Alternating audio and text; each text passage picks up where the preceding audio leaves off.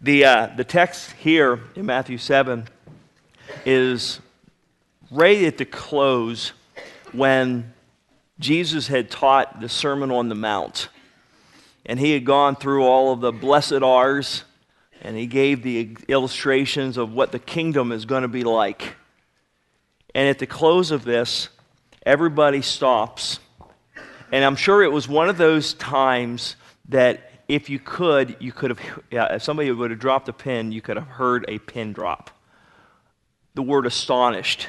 It's just like, wow. We've never heard it like that before. And as I look at this, I don't think it was because of Jesus' zeal. I don't think it was because he was yelling and screaming and, the leather-lunged evangelist type of thing. You ever see one of those guys? They're preaching, you can see the veins popping out in their neck. I don't think that's how Jesus brought this message. I don't think it was because of the inflection of voice and facial expressions. It was what he said. You know what I'm saying?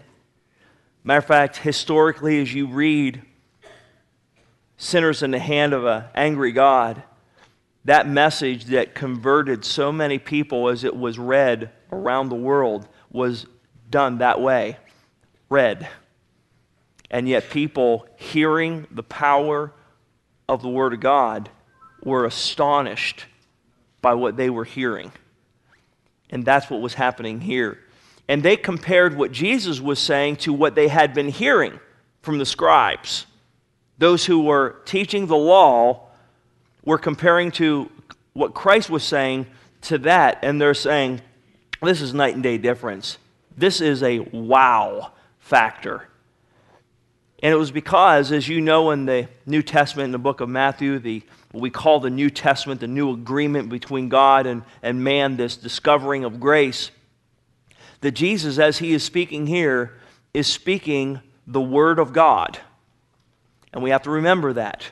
We have in the red letter edition, many of us have the words of Christ highlighted so that we can remember that these words are the Word of God, not just Jesus teaching about things.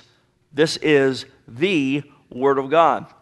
Last week, we had a chance to look at John chapter number 1, where we saw the principles of Jesus Christ, the eternal Word, in John chapter 1, verses 1 through 3. And then the Word is made flesh in verse number 14. And those who have received Jesus Christ as Savior are receiving the Word of God, the eternal Word, believing it, can be saved, and yet what we see is many don't. That's why he says he came even unto his own people, and his own received him not. But as many as received him, Jesus, the eternal Word of God, in their hearts, to that person, they have an authority or a power to become the sons of God. Everyone that believes on his name. That is anyone. You say, Pastor Carl, you don't know what I have done. I am not worthy. There's not one person in this room that is worthy to be called a child of God. But it's by the grace of God we are what we are, and we look at what he has done in the forgiving power of the blood of Jesus Christ to forgive us of our sin. And today what we're going to do is we're going to be looking at the Word of God in a different light, and that is looking at the authority of the Word of God. Now, there are certain times in our life that we look at what is being said to us as authority. You remember when you were a little kid, for some of us a long time ago, but when we went to school for the first time, remember how you trembled? Remember how you were nervous? And you paid attention to, well, some of us, paid attention to what the teacher said so that we would understand what we're supposed to do, and we were waiting for what my grandkids say is their favorite class. Recess. They got to know what time it is. When are they going to be released? I ask kids, what's your favorite class? I say, besides recess. Oh, it's recess, Dad, Pat. It's recess. Yeah, I know. But they like the other subjects too. But they listen. Had a chance to go to Celeste school. And everything that the teacher was saying, and to do this and to do that, and giving diagrams, they're all watching and listening. Because there's an authority, and we have to listen to the directions so that we know what to do. And if we don't follow the directions, you fail. You don't do well. Life is pretty simple, folks. God has given us directions. He has given us his plan. And what we need to do is stop and believe it.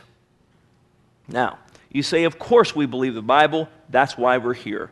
We believe this as Christians, and we have it as an authority. And that's the answer we would want to hear. But sadly, in my experience, as a pastor, as a student, I've not always seen that to be the case.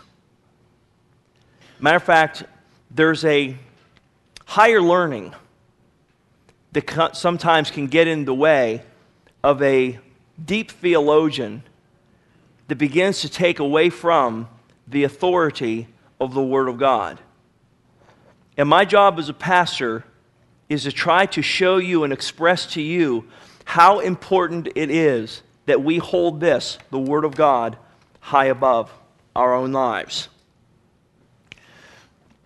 This book, and as we have it in our language, in the English language, and I use the King James Version, and this thing is like really, really, really, really old, hundreds of years old, that our language has not changed altogether that much.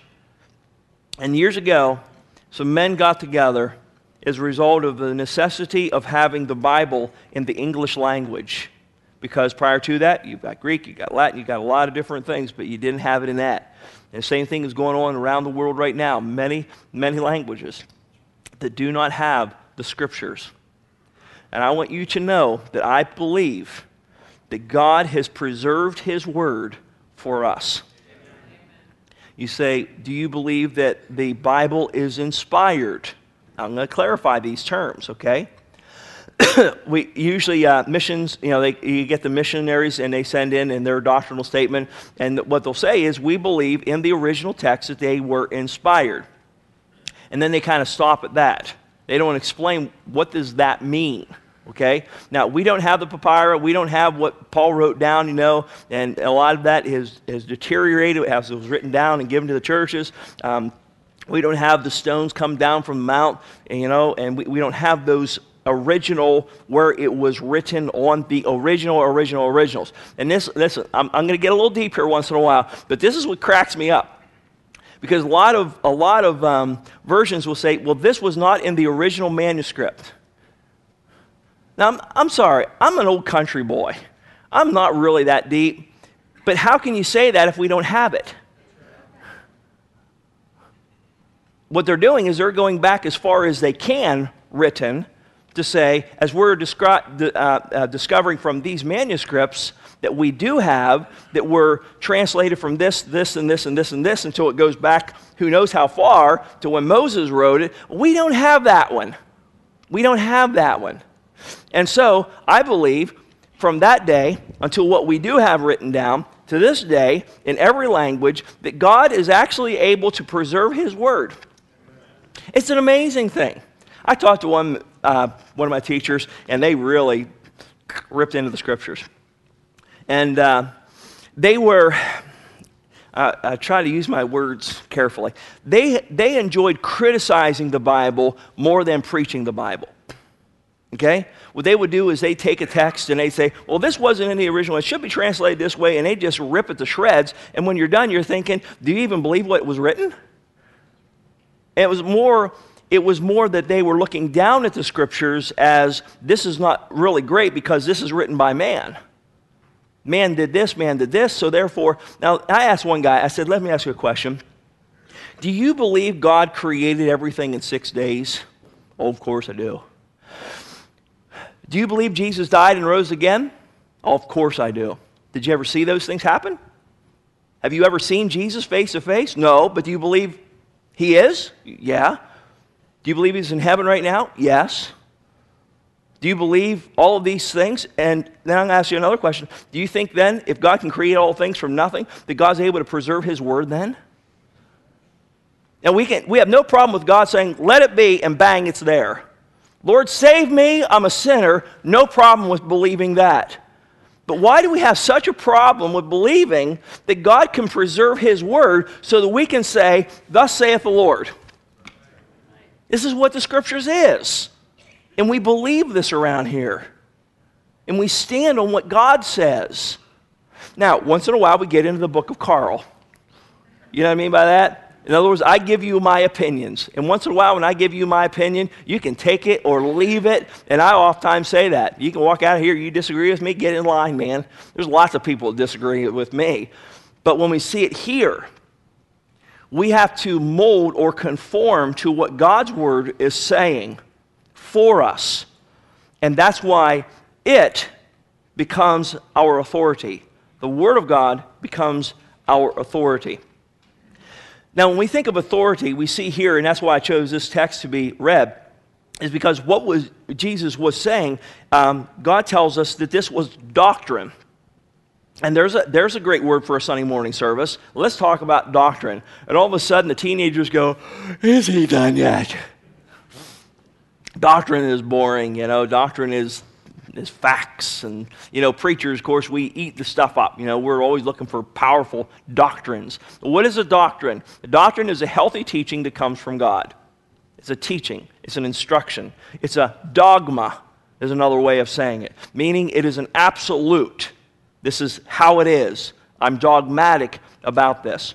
And that's where we get this word for doctrine. And as he was teaching these dogmas, these doctrines of the kingdom, of his kingdom, he also brings it to a place where they stop and say, now this is authoritative. This has power. I remember, now listen, the pastor that I got saved under, incredible theologian, wonderful speaker. And I understood the gospel when I got saved under this man's ministry. But as I started to grow as a Christian, I found myself really not drawing in the scriptures. In other words, when I walked away, I didn't really understand a lot. I don't remember growing as a Christian at that time period by leaps and bounds. And we had some other friends of ours that were visiting another church, Bible Baptist. And so I said, Lori, let's go over and visit the place. And it was a Sunday evening service. And I went in, and we're listening to the doctrine. And at the end of that service, I went, wow. Because at the end of that service, I was under conviction. As a Christian, I didn't really understand conviction.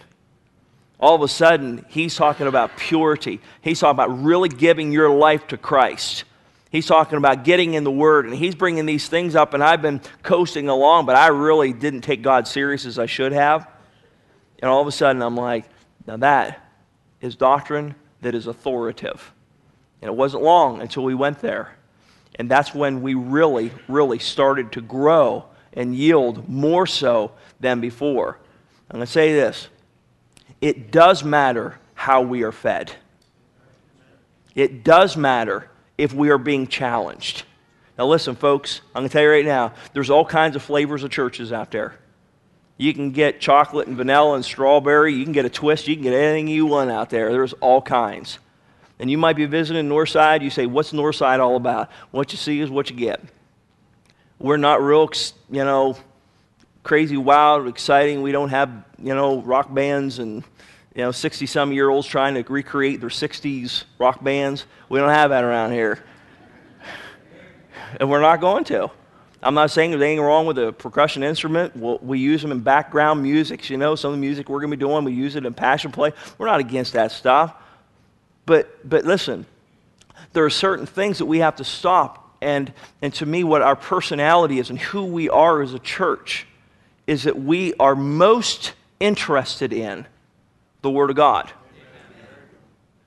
That's what's most interesting to us. That's what we're really drawn to, is what is coming out from the Scriptures. Now, these things, as far as music, and as far as things, you know what I mean? They come and go. They change. That's how it is. And I will never forget, years ago, we were at Frank Drown's house.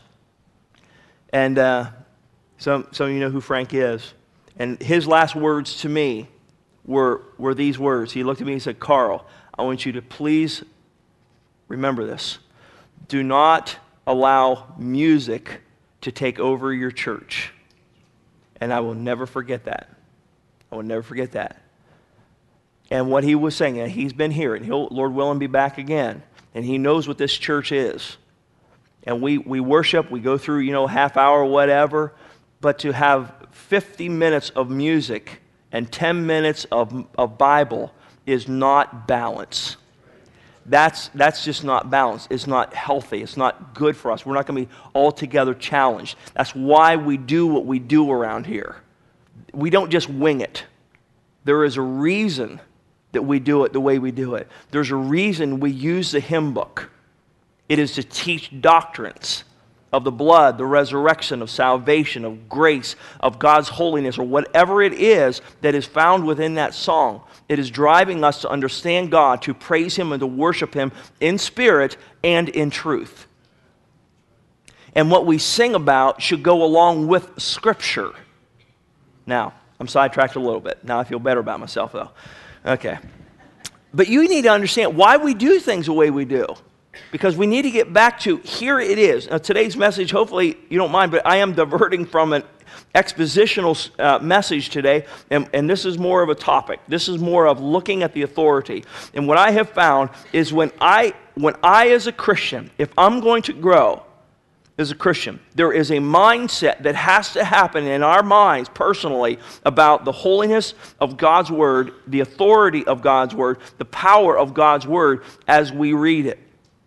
There are times, folks, I go in with one mindset when I'm reading in my devotions, and by the time I am done, God changed my mind. It's because I said, God, I need to listen to you today, and I have to get your mind because my mind is corrupt. My mind goes all over the place. Sunday school we were talking about, Carl's mind is not always sanctified, not like it should be. So God's Word purifies. So the washing of the Word, it changes, it cleanses, it has that agent found within it. And so let's show about the authority. I remember Pastor Marks, one of my mentors, years ago, he said there's a phrase that's found in the Old Testament. He said that talks of the authority of the Word of God, and it is this phrase, "Thus saith the Lord." Thus saith the Lord. You know when that's found the first time? It's, by the way, all through the Old Testament. We'll find it in the New. But Old Testament, that's a phrase that is in the English language to how it's been translated. And it's translated, "Thus saith the Lord," that what I am doing is I'm vowing to you myself in my word. It is a commitment by God verbally. This is a vow to you in my name. Thus saith Jehovah, the self-existing one. It will be. It will come to pass. Let's look at where it happens. The book of Exodus. And you can get your Strongs out or get your Bible program out on your computer, and you can type in that phrase, and you'll see it coming up quite a few times. Book of Exodus, near the beginning, in chapter number 4. Now, you're probably familiar with the text, but to me it's kind of neat where this phrase comes in first. God has taken a people, starting from Abraham to Isaac to Jacob, whose name is changed to Israel, has 12 sons. They're down in Egypt, and they get wives, and they multiply, and they become a nation while they're in Egypt. And while they're there, it is time for them to get out of Egypt and to go to a land that God had promised. Guess who? Way back in Genesis 12, God promised Abraham, the father. That land was promised to Israel, and that'll help you with what's going on this day and age, with Hamas, with Israel, and the land, okay? They are to exist. It is their land. And as Christians, we look and say, it's all theirs. Not just a little portion of that. It's all Israel's, okay? And so, yeah, in case you were wondering where Christians are supposed to stand, we stand with Israel. It's their land. It's theirs from the beginning. It's Genesis chapter number 12. It's theirs. So what they're fighting for is they're fighting for what is already theirs, sadly. And so sure enough, as we see this developing, they finally become a nation. He says, I want you to go to a land, and I want you to take this land because it is yours. So they're to leave. But there was a problem. There's a tyrant, Pharaoh, over top of them and putting them into slavery. And this slavery, God says, ain't going to happen. They're crying to God. So God has a man by the name of Moses that he personally picks and chooses to go to Pharaoh, the tyrant over top of Israel, and to tell them, let my people go. Constantly, that phrase is mentioned as he goes to Pharaoh for the very purpose that they may serve me. Now, one place, though, it's a little different, and that's here. One other time before this where he says that they may have a feast unto me is the other purpose. But most times it's like here, that they may serve me. Now, let's look at it in verse 22. He's talking to Moses, Exodus 4:22. Thou shalt say unto Pharaoh, thus saith the Lord, Israel is my son, he is my firstborn, and I say unto you, or thee, let my son go, that is Israel, that he may serve me. And if you refuse, now follow me, thus saith the Lord, he's not done yet. If you don't, now this is the very beginning, if you've never noticed this before, if you refuse to let him go, I will slay your son, even your firstborn, way before the rest of the plagues came out. God knew the end. He knew what Pharaoh was going to do, the hardening of his heart. He knew what he was going to do in his will, in his actions. And God says, I'm going to kill your boy. My son, you are destroying my son. So since you are destroying my son, if you don't let him go, I'm going to take your son, and you're going to know what it feels like. Throwing it right back in his face. And sure enough, we know the story wouldn't happen. But thus saith the Lord, everything that God said happened. To a T. Crossing, dottings, everything to the completeness. Now here's the problem. So as they are going along life's journey now, God brings the plagues, the Passover takes place. Israel is out, and they're going through the wandering in the wilderness, and they're heading towards the promised land. Sure enough, they've come to this place where, with Moses, he sends in 12 spies. Now, the promise by God of thus saith the Lord was, you go in to that land, and I'm going to fight for you. I'm going to win every battle for you. Don't fear, go in. But when the 12 spies went in and they came back with the report was, we can't do it. We cannot do that. They are bigger than us. They're mightier than us. We can't win. Joshua and Caleb said, yeah, we can. We got to obey God here. Because God said do it, and we're supposed to do it. If we don't do it, then we're in trouble. They recognize this. This is the book of Carl, okay? And so sure enough, they wouldn't go in because the 10 came back with a report that they couldn't do it. And God says constantly in the scriptures that was another turning point. That God says, they believed not my word. I promised them I'm going to take care of you. But here's the problem. They were at this point where they saw the crossing of the Red Sea. They saw all the miracles at that point, up to that point, with the food and the water and the protection. They saw all of the 10 plagues. They saw all of that in the past. But now they're at a new point where they have to believe the Bible. They're at a new point, if you will, that they have to listen and obey the voice of God. And they say, I know what he's done, but I don't think he can do this one. That's when we get ourselves into trouble. With each phase of our life, whether it is a new Christian or a seasoned Christian, you will always be brought to a point where it comes to this question: are you going to believe and stand on what God's word has said? Or are you going to compromise and go with what the rest of the people are saying? We are right there in Christianity. The Bible is being criticized, critiqued, ripped to shreds, and words like, well, that was a cultural thing. That was a custom at that time period. No, it's what the Bible says.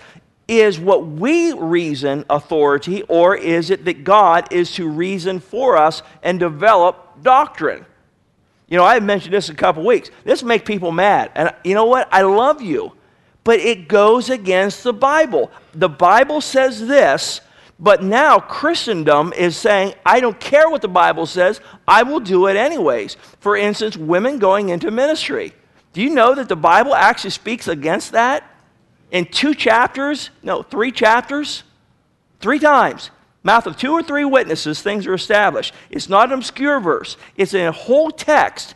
And I have talked to women ministers, and when I bring the subject up, they don't care. And you know what? It's sad. So now what we're doing is going and taking the scriptures and saying, I know what the Bible says, but in the past that might have been, but now it's different. No, it's not different. God's word is still the same. It is the most contemporary book you will ever want to read. I was taking the time this morning to read through 1 Timothy chapter 4 and 2 Timothy chapter 3 to discover the last days, what it's going to be like. And it was as though we're reading the Elkhart truth. The lying, the murder, deception, and the rebellion of children against parents and this and that. You stop and you say, yep, that's our counseling. And this is here. It's not the world. This is here, folks. And it's just like, there again, the Bible's right. And the older I get as a Christian, the more relevant, the more authoritative the scriptures are in my life. And it's because I have to come to that place where I stop and say, okay, God, this is what you have said. It's a vow and a commitment to me. The Word of God is authoritative. It is very, very powerful in what it says to you and I. The Word of God is that which saves us. It reveals. I remember when the Pastor Kimbrough was preaching about Christ, about the gospel, I remember coming under such conviction of needing Christ. I remember that as though it were today. And what he was doing was sharing about the Lord Jesus Christ. And you say, were you real weak and everything? No, I was a pretty strong 19-year-old boy. I thought I had my life all together, But guess what? I needed him. I needed the Lord Jesus Christ. And I came under conviction because of the power of the Word of God. Look with me to the book of Hebrews.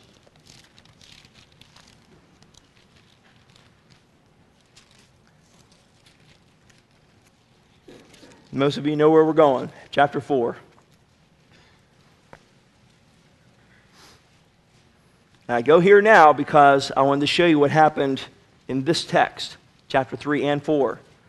Guess what God is talking about in the book of Hebrews? You're thinking Jewish. Yep, that's right. Chapter 3 and 4 is talking about the failure of Israel's past and how when they went to the promised land, they didn't go in because of their sin of unbelief. And he says to you and I, make sure you do not provoke the Lord to anger, just like they did in the wilderness. And they fought against the authority that was set up. They fought against God himself. They fought against Moses. I don't care what you say. Who do you think you are, Moses, telling us this? And there's that rebelling, if you will, going against the Word of God because we don't like to hear the word, you need to change. I'm okay the way I am. But God says, no, you're not. And we resist that. And God is saying, don't provoke, don't resist. One of the things they did in that time period, Moses is up getting, thus saith the Lord, on the mount. He's getting the scriptures. He's getting the Word of God. And since Moses didn't come down when they thought he should, they went to Aaron and said, okay, Aaron, we don't know where Moses is at. Why don't you go up and make us a god? We'll get, we need somebody that we can say, now follow me, that brought us up out of the land of Egypt. So Aaron can't figure this guy out sometimes either. He goes, okie dokie. Give me all your jewelry, give me all your gold, and we'll melt it down, we'll make a calf, and you all can say this is God. Now, how silly is that? But he did it. And sure enough, they're having this wild party, that's to say the least, and Moses comes down with, guess who? Joshua. And sure enough, it's like, what's going on? They're dancing and singing, and we can't even understand what's going on. Is it a war? Is it, it's just like this riot going on. And they come down, and sure enough, they're running around, not well dressed, and they're having a great time with their God, the calf. And, it's a wonder right there. God didn't say, okay, you're done. That'd have been me, But God is long-suffering and gracious and merciful, and he doesn't take them out. And it was all because they didn't believe God's word. They never got the chance to enter into the rest. In that text, verse 11, let us labor therefore to enter into that rest, lest any man fall after the same example of unbelief. For the word of God is quick. That is, it is alive. It is powerful. It is sharper than any two-edged sword. And notice what it does. It hits our very being. It pierces even the dividing asunder of mind or soul, spirit, the two invisible parts of you, and of the joints and marrow, the physical part of us. And now it goes back to the internal mind. It is a discerner of the thoughts and the intents of the heart. God knows our hearts. God's word reveals what is going on inside of us. That's why when God starts to show our sin and what we are doing wrong, it starts to convict us. And whether it is from the pulpit or a Sunday school class or your personal devotions, the Word of God is powerful. For instance, if I were to quote what Jesus said, if, there were all kinds of confusions about marriage and divorce and so forth and all this. And Jesus said, I'm going to take you further than the law. I'm going to tell you something else. If a man looks on a woman and lusts after her, hasn't he already committed adultery in his heart already? Pin drop. It's like, that was not good. If my wife found out, I'm in big trouble here, mister. And God says, yeah. And all of a sudden, I remember the first time I read that, I'm like, this is convicting. And that's what the Word does. It brings a conviction inside of our hearts to drive us to a better life than we are living, so that we can live purely, holy, so that we can be a light that's bright, not dim.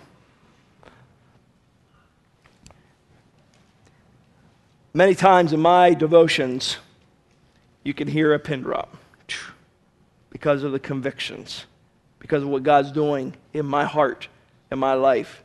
It's because God's Word knows, He knows me. You bring up, the issues of the day of yieldedness and submissive and authority. Man, we just, don't like that. God doesn't mean that. Yeah, He does. He didn't say it just to joke. He said it for a reason. And He's laying out order for you and I to live by. And as He does that, it develops for you and I a life to live that is honoring and glorifying to God. And that's why as you are in D1, you're in D2, you're going through shepherd school, you're getting more of the Word for us to yield to allow the Word to work inside of us through His power. So what we are to do is this. We are to stand on the Word of God. We are to stand for the Word of God. That's what I'm trying to do today. As a pastor, I want you to know that what God's Word says is right. Agree with God, don't fight Him. Men, stop fighting God. Ladies, stop fighting God. If you are going to grow as a Christian, you must come to a place where you say, God, everybody else laughs at me. They think I'm crazy. But I know what your Bible says, and I'm going to do what it says. I had a wedding years ago, and this was back in Pennsylvania. And I typically said, do you want these vows? Yeah, you use these vows. And they were the old vows for this wedding. And they really didn't rehearse them well. It was a short wedding because it was about 105 degrees outside. It was a very stormy day, humid day, and we're trying to get through it. So there's a whole crowd there of people outside, and we're going through the vows. The richer for poor and sickness and health and those vows. And then to her, I said, will you obey him? Now listen, the whole crowd erupts into laughter. in the middle of the vows. And she looks at me and goes, and starts laughing at me. And I said, you ever have a talk with yourself while you're talking to other people? So I'm talking to myself right there. Carl, it'd probably be a smart thing for you never to do that one again. I will make sure that I will not use the word obedience and submission in a vow, since they're not going to mean it. And I haven't to this day. I tell the kids on most occasions, here's all the vows, you choose them. Because I am not going to have them lie in front of God. Because it's a vow between God and themselves and what they're going to do. And Ephesians chapter 5 talks about wives, submit yourselves unto your own husbands as unto the Lord. For he is the head.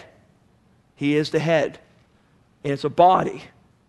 You two have become one. And if you keep beating that head down of that leader and don't let him lead, then you're in trouble.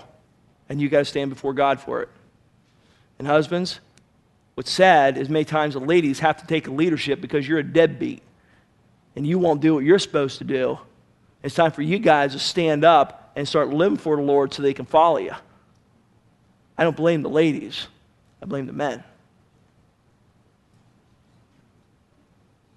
Because there's more said there in Ephesians 5 to you and I as men than there are to the ladies.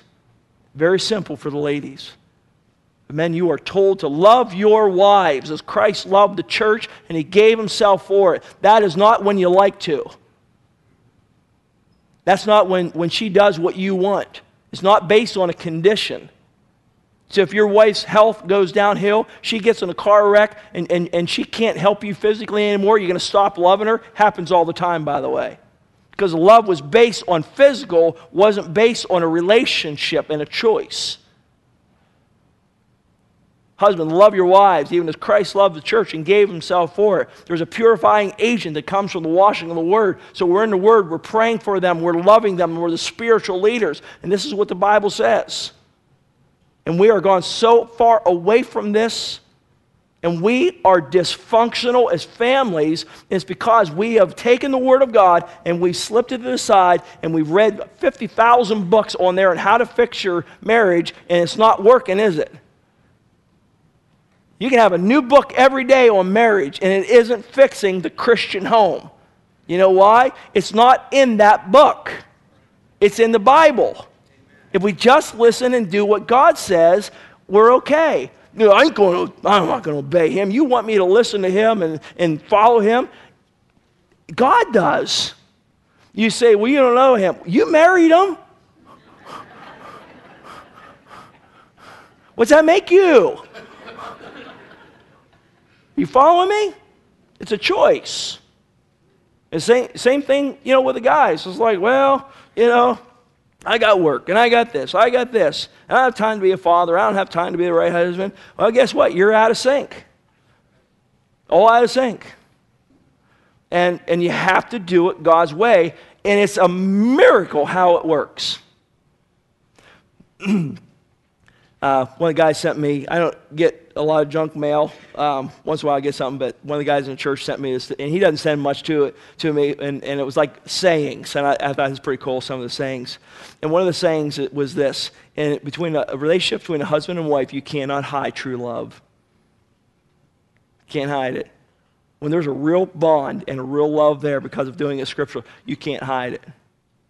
I'm telling you what, the greatest witness of the scriptures coming alive in our lives is our relationship in our home. You cannot fudge it, man. Have you ever had somebody come up to you that didn't know you and said, you're Christians, aren't you? Anybody have that happen to you? I have. My wife has. We stick out. Different. We're supposed to be different. It's because we're living out what the scripture says that makes us a peculiar people. I have to read these verses. Look at the Psalms with me, and we're going to wind down. You've been very, very good today. You've been listening very well. Authority of the Word. Look at Psalm chapter 12. Psalm 12, verse 6 and 7.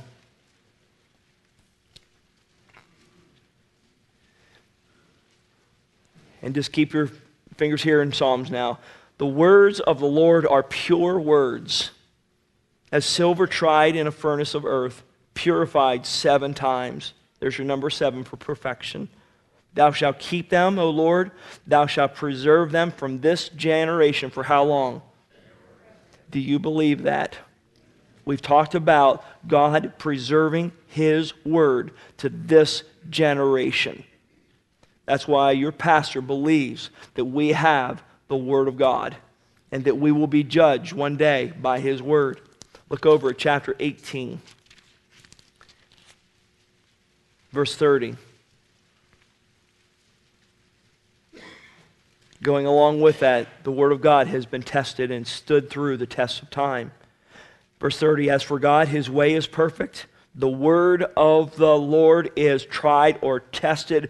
It's been made purer because of the test of time. Makes it more believable, if you will. And He is a buckler to all those that trust in Him. Look at chapter 19, verse 7. 19:7. The law of the Lord is perfect, converting the soul or the mind. The testimony of the Lord is sure. In other words, you can stand on it. Making wise the simple. What that means is this. The more you're in the Word of God, you may not be thinking real clearly now, but the more you're in the Word of God, it is actually going to make you wiser. And what's going to happen is all of a sudden, your whole lifestyle is going to change. You're going to change how you spend money because you become smart. Because the Bible says this, do this.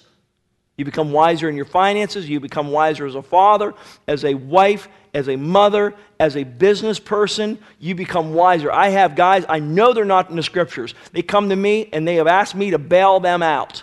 I've had Christians come to me as a pastor to ask the church for money, tens of thousands of dollars, to bail them out. And I said, you're nuts. That's never going to happen. And it's like, well, you know, you got yourself in trouble. I said, so talk to me about the problems you got into. Well, the problem was all started with this guy I got into business with. Like, go ahead and tell me. Well, he's not a Christian, but he said we were going to do things moral and upright. And before long, he's taking money out, and he's not paying the taxes, and he's not doing this.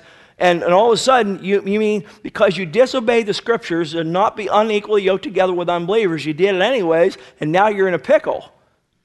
It's because you didn't do it the right way. So guess what? You learned a concept today. If you didn't know that, you're ready to go into business, don't go into business coupled with an unsaved guy. You're in trouble, mister. You're going 2 different directions. Some of you young ladies are saying, I just want to find Mr. Right. You better make sure he's a Christian. You better make sure he's walking with the Lord, because that's what the Scripture says in Corinthians. Do not be unequally yoked together with unbelievers. What fellowship is light with darkness? You're going 2 different directions. It's going to make you smart. You want to be smart? Get into the Scriptures. The statutes of the Lord are right. They're never wrong. So rejoicing in the heart happens. Oh, I'm a happy Christian. Yeah, because you're in the Word. The commands of the Lord is pure, enlightening the eyes.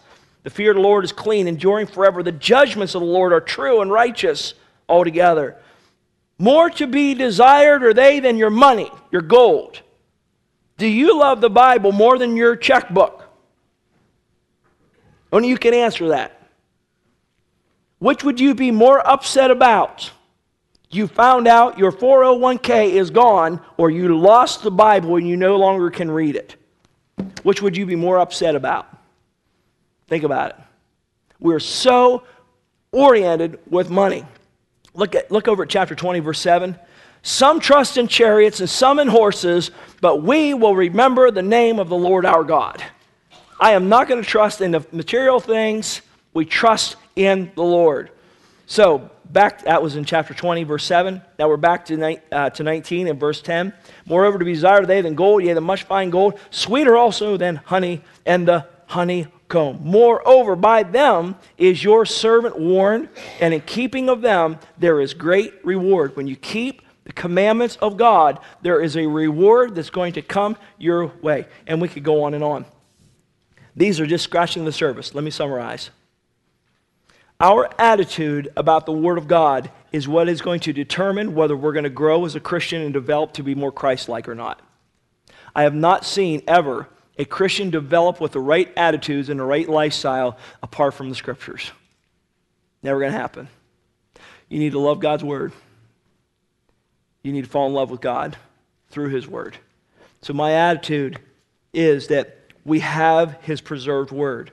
His Word is over us. The Word of God corrects us. We do not correct the Word of God, because all Scripture is given by inspiration of God, is profitable for doctrine, reproof, and correction, and instruction in righteousness. Then we are also to know that we are to believe what God's Word says. We are to stand on what God's Word says. We're to stand on His promises. And then we should stand for it. Even though everybody around says, I don't care what the Bible says. Guess what? Carl does. That's where we have to come to. Because as soon as we start compromising, as soon as we stop standing for what God says, we're in trouble. If you do not stand for something, you will fall for anything. What do you stand for? What do you stand for? Father, I pray you'll bless the reading of your word today.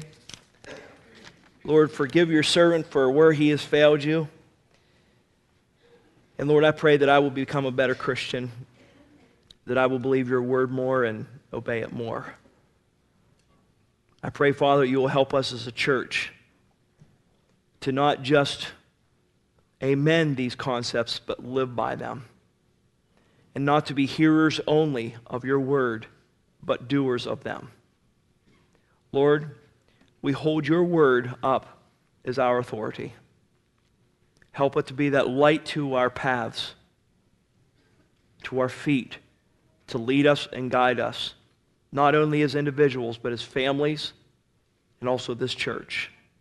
Forgive us, Lord, when we put your word to the side and we compromise truth.